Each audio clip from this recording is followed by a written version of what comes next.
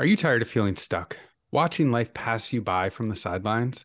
Do you find yourself battling with self-sabotage, unfulfilled goals, and a nagging sense that there must be something more? Today you'll meet Byron Morrison, a man who went from being his own worst enemy to becoming a best-selling author, speaker, and mentor. He'll share the pivotal moment that sparked his awakening, the mental roadblocks he conquered, and the powerful mindset shifts that allowed him to break free and take control of his life. So you can too. Even me? Even you, dummy. But first, this is the Fit Mess, where together we learn to develop habits that help us live beyond our mental health struggles to create happier, healthier lives. He's Zach. He lives in the future with his anxiety. He's Jeremy, and he lives in the past with his depression. And we get together once a week in the present to share the obstacles we face and how we overcome them. Zach, the advice today is unlike most advice we get on this show. Byron Morrison is going to tell you why maybe you should just give up. Okay, cool. Thanks. Man, that was easy. I've just been looking for one person to say it's okay to do it and just stop doing all the things I'm doing. All my problems solved. Although I suspect that when he says to stop doing things, not exactly talking about all the things that we do to make our lives better. Correct. We will get into all of the 7 ways to get out of your own way and take control of your life when we get to the interview here with Byron in just a moment. But he hits on something that I think is important, and that is the constant drumming of the message of just keep working harder, just keep doing it a little bit more, just keep grinding, and all of your dreams will come true. Which is so funny because before recording this today, a whole bunch of memes popped up on Instagram and Facebook that basically was like a character going, I'm going to keep working harder and get rich. And then the boss was right next to him going, if he keeps working harder, I'm going to get rich. That's right. But it is an interesting concept. I do remember years ago, we talked about it on the show, but I had a therapist and I was sitting there complaining about all the things that I was like, I know I need to do this, but I don't want to. And I know I need to do that, but I don't want to. And she listened to me complain for 4 or 5 sessions. And I loved her because she would call my bullshit all the time. Mm-hmm. And she was like, look, I think you're too comfortable. I think you have it too good. And I think you're actually just happy enough to not make any changes. And that's why you're not doing anything. And that slapped me in the face. It really did. And that actually kickstarted me that day to go, oh, I don't have to wait until I'm so uncomfortable that I have to change. I can make little changes now. I can make changes now. I can do things now that change who I am. I don't have to wait for it to be painful. Seems like my MO. I usually wait for it to be painful. It is funny how the complaining tends to come in the middle. You get a new job. It's all exciting. It's new stuff. You're learning. You're going to mess something up. You're the new guy. And then you're there for a while. And you've got it down. You're not getting the promotion or the raise isn't quite what you expected, all that stuff. That's when you start complaining, right? God, this sucks. How come this is so you were so excited to have that job, a year ago or whatever. But when you get into that comfort zone where you're not pushing yourself, you're not being challenged, that's when the complaining starts. And I'm starting to think that maybe that's the key, is that when it's time to complain, maybe it's time to give up and move on to something else. I would say, yes, that is totally true. But the number of things I've complained about today alone, I'd have to just give up on everything. You do have to be a bit selective, I suppose. Yeah, I think so. Because no, it'd be all over. But to bring it back to all seriousness, I do believe that even things where we're comfortable with, we know how to do, growth only happens when you're frustrated, when you're actually doing something you've never done before. When we're riding that wave of we know what we're doing well enough that we can complain about all the things that are wrong with it and not actually change the things that are wrong with it. Mm-hmm. That is truly your moment to really kind of look inside and go, is this helping me? Is this actually making me grow? Am I doing the things I want to do in my entire life because of this thing? And, the book says, maybe you should give it up. I have given up quite a few things. Even at work, it's happened a few times where opportunity would show up for me to be able to do something different, but that requires that I have to give up something that I do on the everyday basis, right? Mm-hmm. In order for me to grow in my professional career, I need to delegate or give something up on the other side of it. I can't do it all. Yeah. I have a similar situation at home where, we've been dragging our kids to these events that they don't want to go to. Like, we don't want to take them. They don't want to go. And yet week after week, we fight about, get in the car. We got to go. Come on. We got to get to the thing that none of us wants to go to. We finally just said, if you want to quit, just quit. Like, it's easier on all of us. Like, there's no rule that just because you started something means you have to finish it, especially as a kid. Like, the whole point of being a kid and being young is trying stuff, deciding it sucks, and trying something else.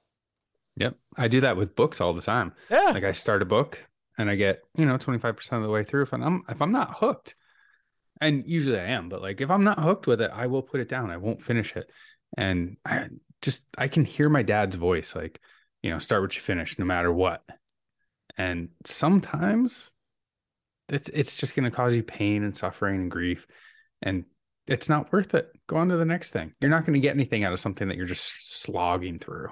It's funny you mentioned the childhood thing, because that's part of what had me dragging my kid to this thing she didn't want to do anymore, was this idea that, like, well, when I was a kid, I quit football. I quit high school. Like, I quit everything because things got too hard. So I was totally putting on her, oh no, you're not going to be a quitter like I was. Like, I figured it out, much too late in life. I'm not going to let you be a quitter. And then finally I was like, wait, she's a kid. Lighten up, dude.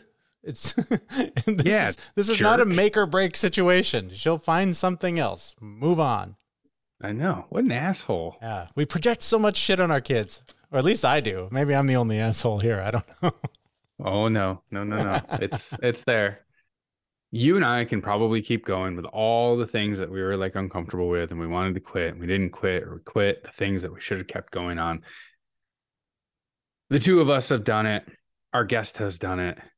He can talk about it much more eloquently than we can. So let's cut over to our guest, Byron Morrison. He's the author of Maybe You Should Give Up: 7 Ways to Get Out of Your Own Way and Take Control of Your Life. Our conversation started with the struggles he faced before he got out of his own way.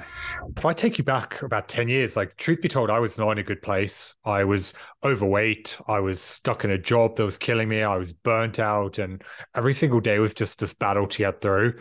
And after my dad's cancer, I had this big wake-up call that something had to change.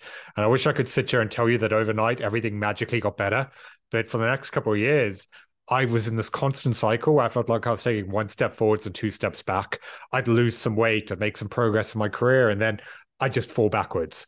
And it was just so frustrating because I knew what I needed to do to create the life that I wanted. I just wasn't doing it. It was only when I really started diving into the psychology and mindset behind it all that I figured out that actually I was getting in my own way.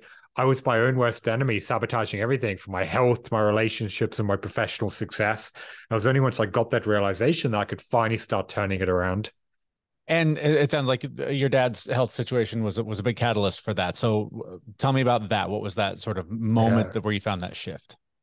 Yeah. So for him, when he basically he had most of his bowels surgically removed, and he spent 25 days in ICU, most of that on life support and breathing through a tracheostomy.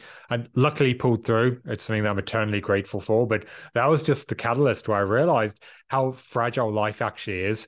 It almost kind of gave me this wake-up call of looking back and seeing how much of my own life I've wasted watching from the sidelines.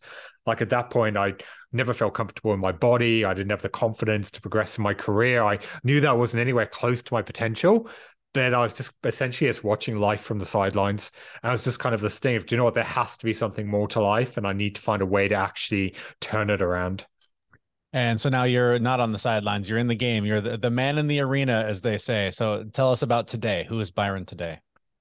Yeah, so over the last decade, I've been fortunate enough. I've written 3 best-selling books. I've, at this point, helped people in 15 different countries, ranging from CEOs to entrepreneurs and business leaders to really take control of their life and business. I'm at a point, my 4th book, Maybe You Should Give Up, is about to be released. And then we look at the trajectory for the next step, where I want to start speaking around the world and helping people just really actually take control of the life that they want. So it's been a roller coaster of a journey, but it's been a lot of fun as well. I'm so curious about just the title of your book, that Maybe You Should Give Up. Tell me about that, because that's something that I think whatever entrepreneurial journey you're on, whatever health journey you're on, whatever spiritual path you're on, you're always tempted with that. There's always that sense of like, maybe this isn't the right thing for me. So what do you mean by maybe you should give up? Yeah, that was the entire point of the title, because you hear it and it's so counterproductive. You're like, but everything tells me not to quit, to keep pushing. And I find that for so many people, that's the exact reason why they're stuck. And the book, Maybe You Should Give Up, is not about giving up on your goals and dreams. Instead, over working with people in 15 different countries, what I discovered was there are 7 mental roadblocks that every single one of us struggles with that holds us back and stops us from living the life that we want. So ultimately, the book is about helping you break through and let go of them so that you can finally move forward. So it's maybe you should give up on being controlled by fear, comparing yourself to others, being too hard on yourself, worrying about problems that haven't happened yet, all of these things that are weighing you down and keeping you stuck. So it's about giving you the mindset shift needed to set yourself free and let go of them so that you can actually move forward. So 7 limiting beliefs. I think you just highlighted several of them there, but let's break down some of those. What are the most common ones that the people you work with bring to you that you're just like, this is another case of it's just this simple. You just have to. Yep. So the first one is being reactive to the world around you. So most people live their life in a state of reaction where things happen to it, they react to it, and then they kind of go throughout their day. The problem with that, though, is there's a huge difference between a reaction and a response. A reaction is driven by emotion and impulsive, whereas a response is calculated and controlled. And that's why if you actually want to make progress with your life, you have to break that cycle. You need to get to a point where instead of being governed by emotions, when something happens, you can slow down, process what's going on, understand why you feel the way that you do, and then choose how you respond to it. It's all about shifting your focus from the past and things you can't change to the present and how you deal with it. Because the problem's going to be there either way, but the way that you react and respond is going to be completely different. And that's going to determine whether you're spending your life stressed and overwhelmed or feeling grounded and in control. So that's the first big roadblock that we have to break through. Otherwise, nothing else is actually going to matter.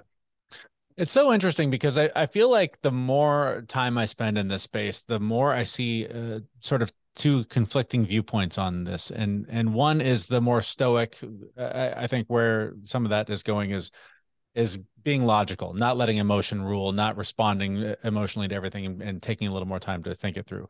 But then there are the other people that say that your emotion is your instinct and you got to follow that and lead with that. Is it a balance? Does one lead more in the way you teach? I lean far more to the stoic side of it, just because your emotions are there for a reason. You need to understand them, but you also need to not allow yourself to be governed by it. Like there's an example I give in the book of there was a few months ago, I was sat on a train and across from me was a group of kids and they were screaming and they're shouting. And I remember just being sat there on the edge of my seat, getting so annoyed. I was like, why will they not shut up? This is so frustrating. And then I caught myself. I was like, do you know what? I'm being completely reactive to them. Like they weren't annoying me. I was choosing to be annoyed by what they were doing. And it was only when I caught myself in that I could shift my focus to what was going on. Because the reality is there were so many solutions to my problem. I could have looked out the window. I could have turned up my music. I could have focused on my work. I could have done what I did eventually and I moved seats. But because I was so focused on the problem, I was blinded to any solution because I allowed my emotions to take over. And that's why the work I do, it's not about making you numb to your emotions. You're human, but it's about becoming in tune with them and recognizing why you feel the way that you do and then change the response. Because like I said before, the problem was there either way. I could either be reactive and allow it to control me, or I could focus on finding a solution and move forward. It's so fun. So I literally just had this conversation with a friend over the weekend about something similar, but one of it is sort of a Stoic teaching, the Marcus Aurelius idea of, never be caught complaining even to yourself. And I've been trying to follow that myself more lately because I just find complaining to be completely counterproductive. It's a waste of energy that could be spent on finding that solution. But the debate on the other side of this, the conversation I was having with a friend was, well, it's not complaining, it's venting. You've got things you've got to get off your chest. You sort of process that stuff to be able to come up with the solution. Do you think there's a balance there? Is there value in complaining just to get that off your chest? It depends on the situation. Like if you're someone in a victim mindset and you're just spending your whole day complaining about things, obviously that's not going to be productive. But if you're in a different situation where something's gone wrong and you've been derailed, things haven't worked out, I find one of the worst things you can do is bottle it up, because then that is something that you then carry with you, and it can be hours, days, weeks that it's just holding it inside and it derails you. And that's why in the book, I talk about one of my favorite strategies I call the 15-minute rule. And it's basically when something does knock you off your game and you need time to deal with it, give yourself time to process and work through it. In that 15 minutes, maybe you want to go for a walk. Maybe you want to talk to a friend. Maybe you want to complain, vent, whatever you need to just get it off your chest and deal with it. With the caveat being that at that end of the 15 minutes, you're going to stop, you're going to breathe and be like, okay, what do I need to do with this now? How do I need to move forward? So it is those times that you do get massively thrown off. Like, allow yourself to process it. But that's different from being just complaining for the sake of it. So you've got to find that balance there. Yeah, definitely. All right. On the topic of emotions, fear obviously is a huge part of any obstacle to whatever goal we're trying to achieve. So talk to me about the role that fear plays. Does it have value, and how do we address it as we try to take on whatever challenge we're taking on? Yeah. So fear is the next mental barrier in the book, because I find that once people, okay, they stop reacting, they know what they need to do, they're then not doing it. So we need to understand, okay, where is this fear coming from? Because whether it's failure, judgment, rejection, not being good enough, all of that fear is your subconscious programming wanting to keep you where you are. And that's why you really need to understand and bring it to awareness. What are you actually afraid of? Because we have this tendency to blow it out of proportion and convince ourselves that it's far worse than it actually is. And that's why we almost become paralyzed. And this is why it's really understanding, okay, what are you actually afraid of here? Where is that coming from? And then what do you need to do about it? And to anyone listening to this, one of my favorite ways to overcome fear is to reframe it. Rather than focusing on what's going wrong, focus on what are you going to miss out on by never actually going after it. If you could fast forward to the end of your life and you look back, looking at what's going to happen if you never go after your goals, what's going to happen this month if you don't pick up the phone and hit your revenue targets, what's going to happen if you can't provide for your family. If you can make the pain of not taking action more painful than the pain of what could go wrong, suddenly it becomes easier to follow through. You need to tip in the other direction and really use that fear as a motivator to actually take action. And how do you suggest people take on these challenges? I mean, we're big advocates for, just the tiny microscopic changes every day that build up over time, and eventually they become habit. They become part of who you are versus, I'm going to carve out 10 hours on Saturday. I'm going to knock this thing out. It's very similar to my approach, because I find a lot of people, the reason why they get stuck in their own head is they focus on step 5 when they should be focusing on step number 1. They build it up as this huge endeavor, like I need to do all of this, and then they do nothing. And that's why I'm such a big pusher of break it down into micro actions. Like, what do you need to do today to move forward? What is the action you can take to start building some momentum? You start doing that, and that's how your confidence goes up and everything becomes easier. Whereas we have this tendency to just worry, I need to do all of this, and it's just overwhelming to the point to just keep putting it off. And then how do you prioritize that? How do you know what's important? It goes back to figuring out what are your actual goals. Like, I always push anyone I work with to figure out, where do you want to be in 90 days from now? Because a year is too long, like too much can change, whereas 90 days can feel tangible. And then you can ask yourself, okay, if that's where I want to be at 90 days, what do I need to do this week in order to move forward? And you can use that as a filtering lens, because then when you have new tasks or opportunities, you can audit it and ask yourself, is getting this done going to get me close to my goals? If the answer is no, then you know that you need to delegate it or hand it off or simply say no. And then you can prioritize your tasks and focus based on what's actually going to get you in alignment with where you want to be, using that to really hone it in. So with all of this, I mean, you've worked with tons of people. Tell me about, is there a standout client, somebody who you've worked with who came in just, at the floor of whatever their experience was, and they got to exactly what they were aiming for? Can you walk me through something like that happened with a client? It's difficult to pull out one example, just because over the last decade, I've worked with people in 15 different countries. But just talking about recent ones, like I had a guy who sent me a testimonial a few days ago who he came to me at a point where in his business, he had become the bottleneck. He knew what he needed to do, but he was overthinking it. He was second guessing himself. He was avoiding the actions he needed to take because he was just being reactive and stuck in firefighting. So for him, it was really figuring out, okay, who's the next level version of him? Who's the leader he wants to become for his business? And then from there, reverse engineering it, figuring out, okay, what are the routines he has to develop? What are the behaviors he needs to create? How does he then need to build out every other area of his life? He's gone and done that. They've now gone to record sales months. They've hit all of their targets. They're growing. They're about to go up into 8 figures revenue. And he's made this huge shift by changing the way that he was showing up. So there's so many examples I could dive in, but at the very core, the reason why all of the clients I work with, and going back to the foundation of the book, it's all about figuring out who you need to become, because every new level of success needs a new level of you. And that's why anyone listening to this right now, if you're stuck, it's probably because you're relying too much on the habits and the behaviors and way of doing things that got you to where you are. And this is why you need to figure out, okay, who's the next level version of you? Really break that down and ask yourself, like, knowing the vision I want, what's the version of me who would have made it happen? And what then can you reverse engineer in the habits, the behaviors, and the non-negotiables you need to embody in order to become that person? I think a lot of times the thing that hurts people is those blind spots. They think they know who they want to become. They have an idea, but they're just not seeing something clearly. So how important is it to turn to a mentor, a coach, somebody who is a few steps ahead of you to help figure all that out and discover a clearer path? It's massively important. Like, one of my favorite sayings is success leaves clues. Like, you can either go through and be blind and try and figure it out by yourself, or you can find someone who's done it and get them to help you actually make the same path. Like, part of the reason I struggled for so long was I was trying to do it on my own.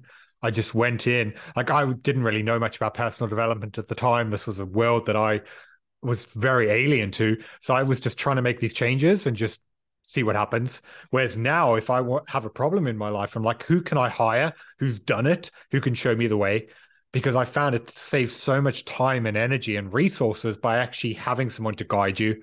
And it's the same as if you look at professional athletes, they don't hire coaches after they've won championships. They have the right support the entire way because they know they need someone to bring out their best. Facing that question of asking for help, turning to somebody else. A lot of times it's that belief that I'm supposed to do this myself. I'm supposed to be good enough. I'm supposed to have all of this in me. That's just one of a number of limiting beliefs. So talk to me about like sort of where those other limiting beliefs come from, how they're formed, and what we can do to challenge them and to learn a new way of thinking about them. A lot of it comes down just to the society's perception that's ingrained within us that getting help makes you weak. I've got a new client that I started working with about a month ago. And in our session last week, he brought up with me of like, and he was just really beating himself up. He was like, oh, I couldn't get all this in place. I've had to hire you and spend all this money to figure this out. And I had to stop him. I was like, you being here does not make you weak. Like, you've come to me for help because you've recognized you had a problem in your life and business. You wanted to get an expert to help guide you because you want to get to the next level. That doesn't mean you're a failure. It means that you're willing to accept that actually I need support in order to make it happen. It's the same as if you look at anyone from presidents to leaders to top CEOs, they've all surrounded themselves with the right support because they know they need that around them. Whereas a lot of people, the reason why they're stuck is they convince themselves that if I ask for help or I speak to someone, that makes me weak. It means I'm not good enough. It means I couldn't cut it. And you've really got to overcome that belief in yourself of accepting that actually you getting the right guidance is a strength. It means you're opening yourself up, and it's a stepping stone to get to the next level. And I find this is where so many people sabotage themselves because they're just beating themselves up over something that couldn't be further from the truth. Yeah, we get stuck in that spot of almost a victim of this was never meant for me. Doing this at all was a huge mistake. You know, every time I try something, it fails. How do we get over that? I mean, and what do you tell your clients? Because I'm asking you for a little therapy session here myself, because I have clients that like every week it's just, I never should have done this. This was a mistake. I'm not the guy, blah, blah, blah. And you tell them over and over again how to get through that, and they just stay stuck there. So what do you tell that person? It comes down to framing, because a lot of people see mistakes as the end of the world. Whereas actually every mistake is a stepping stone that's going to get you one step close towards where you want to be. Meaning it's only a bad thing if you don't learn from it and you keep repeating in the future. But a lot of people have this belief that if they don't get right straight away or perfect, they're a failure. And this is why at the first sign of defeat, they just collapse and just give up. And this is why it's all about recognizing that, do you know what? All of that is part of the process. Nothing that you're great at in your life right now, you got immediately. And this is why you have to practice self-compassion to recognize, okay, things went wrong, it didn't turn out, but what do you need to learn from it? What are the takeaways here that are going to help you improve? And every time you get marginally better or you eliminate ideas and ways of doing things, that's how you then figure out what you need to be doing. So it's simply part of the journey. I love what you said there about what to let go of, because I think so often we turn to, there's something missing. I need more. I need more. I need more. I need to add this. I need to bring this in to make this better. But sometimes it is. And this sort of gets back to the idea of the book of just like letting go, like just, you don't have to just keep piling on. There are things that are in your way that you're clinging to. Just let them go. Right. Yeah.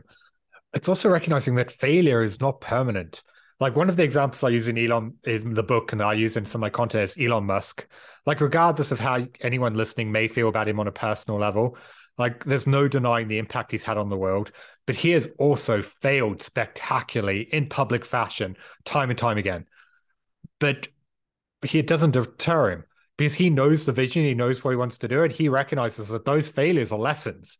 That's how they learn what to do. Like take PayPal as an example. Like when it first came out, it was voted the worst business idea of the year because it was a security palm device like software, and it was terrible. But they failed from that. They learned it and they pivoted into the virtual wallet it is today. But if he had just quit at the first sign of failure, he never would have got to where he is. And that's why so many people just put this pressure on themselves to succeed immediately. Whereas actually, when you start embracing failure and being like, okay, I failed. What do I learn? How do I move forward? Then you no longer feel bad about it. Then it becomes so much easier. So as we start to wrap things up here, we always like to ask people, obviously there's not one thing. There's not one secret pill, magic formula thing. It's always about incremental steps. What are some of the starting points for someone on whatever journey they're on to consider as they start out on that path? So the first thing, going back to what I spoke about, is just figuring out what you want and who you want to become. Because one of my favorite mindset shifts is getting people to start showing up as who they want to be in everything they do. Because if you spend your life hoping that you feel motivated or relying on feelings like discipline and willpower, you're never going to take action. And that's why if you want to start getting results, whether it's in fitness, in your business, career, relationship, whatever it is, you need to start pushing yourself to show up as the person you want to be. And that's why my favorite question to ask in every situation is, what is the person I want to become? What would they do right now? Would they make excuses? Would they put it off? Or would they push themselves to take action? Whether it's hitting that workout, having that tough conversation, working on that report. When you start making decisions and taking action based on who you want to be, that's when the entire game changes. That's how you can start building your confidence and momentum, and becomes easier to follow through. And then when you take that and you overcome your beliefs and your fears and your doubts and everything else, that's how you can actually start taking control of your life. So I'd say that's the starting point for anyone listening to this, regardless of where they are in their journey. And finally, as you got the new book coming out, other bestsellers already on the shelf, where can we learn more about you and the work you do? Yes, you can get my new book, Maybe You Should Give Up, 7 Ways to Get Out of Your Own Way and Take Control of Your Life, anywhere that you can order books. You can also find out more about me at byronmorrison.com. And I'm active on most social media platforms like LinkedIn, Instagram, TikTok, and Facebook. Just search for author Byron Morrison and I'll come up. Our thanks to Byron Morrison, author of Maybe You Should Give Up, 7 Ways to Get Out of Your Own Way and Take Control of Your Life. You can find links to him and his work in the show notes for this episode at thefitmess.com. All right, we didn't get into all of the roadblocks, but we touched on a few that I think are important. One of them is, of course, that reaction to the world. I know this is something I still wrestle with. I know everybody does, that like immediate reaction, saying the thing you didn't mean to say, reacting the way you didn't intend to react. But if you can take a little bit more of that stoic approach, if you can build in things like his 15-minute rule to process challenges and then focus on finding the solution after that, it just is such a better way to live rather than constantly putting your foot in your mouth and regretting the way you reacted to a situation. And man, he talks about fear. It is something that drives our subconscious. When we're afraid of something, we don't even know we're afraid of it. We just make choices that seem logical. And if you go back and look at it, you made it out of fear. That shit can change the course of your life if you're letting fear drive your decisions. So I love how he encourages people to imagine the regret of not pushing through to those goals and not fighting against that fear, and using that as your motivation and your drive to take action on whatever it is that you want. Because I know between you and I, like probably 10, 15 times a week, I make decisions based out of fear, and then I immediately regret them. I'd rather picture the regret first than just avoid the whole thing. Well, and it speaks to what we were talking about at the beginning of the show, too, is that comfort zone when you're stuck there, the fear of the unknown, the fear of what if this fails, the fear of what if this doesn't go the way I want it to go, is what prevents us from taking those big, drastic leaps and trying new things. So you have to look that fear in the face and plow right through it if you really want to achieve whatever goal you're chasing. And finally, Byron talks about how to get there, right? Like how to achieve those goals. And again, it's breaking that goal down into small challenges, into micro actions, those little things you can do day by day that feel like they're not moving the needle, But at the end of a week, of a month, of 6 months, you look back and you go, oh my God, look how far I came just by going one step at a time.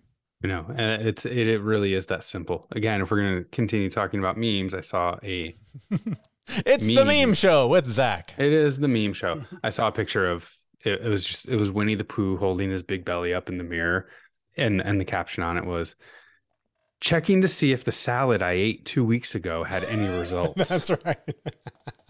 Afraid it doesn't work that way, unfortunately. It was cute though. It was Very super cute. Very cute. Made me want to watch Blood and Honey. All right, well, that brings us to the end of the show, and maybe you should quit listening to this episode, because this is the end. But we hope you'll sign up for our newsletter, where we'll make sure to start including all of Zach's favorite memes, so you never miss a thing. And if they could only see my shirt with 2 lightsabers plugged into USB ports, charging. You can get it at our website, thefitmess.com, and that's where we'll be back in just a few days with a brand new episode. Thanks for listening. See you, everyone. We know this podcast is amazing and doesn't seem to lack anything, but we need a legal disclaimer. Prior to implementing anything discussed in this podcast, it is your responsibility to conduct your own research and consult your physician. You should assume that Jeremy and Zach don't know what they're talking about, and they're not liable for any physical or emotional issues that occur directly or indirectly from listening to this podcast.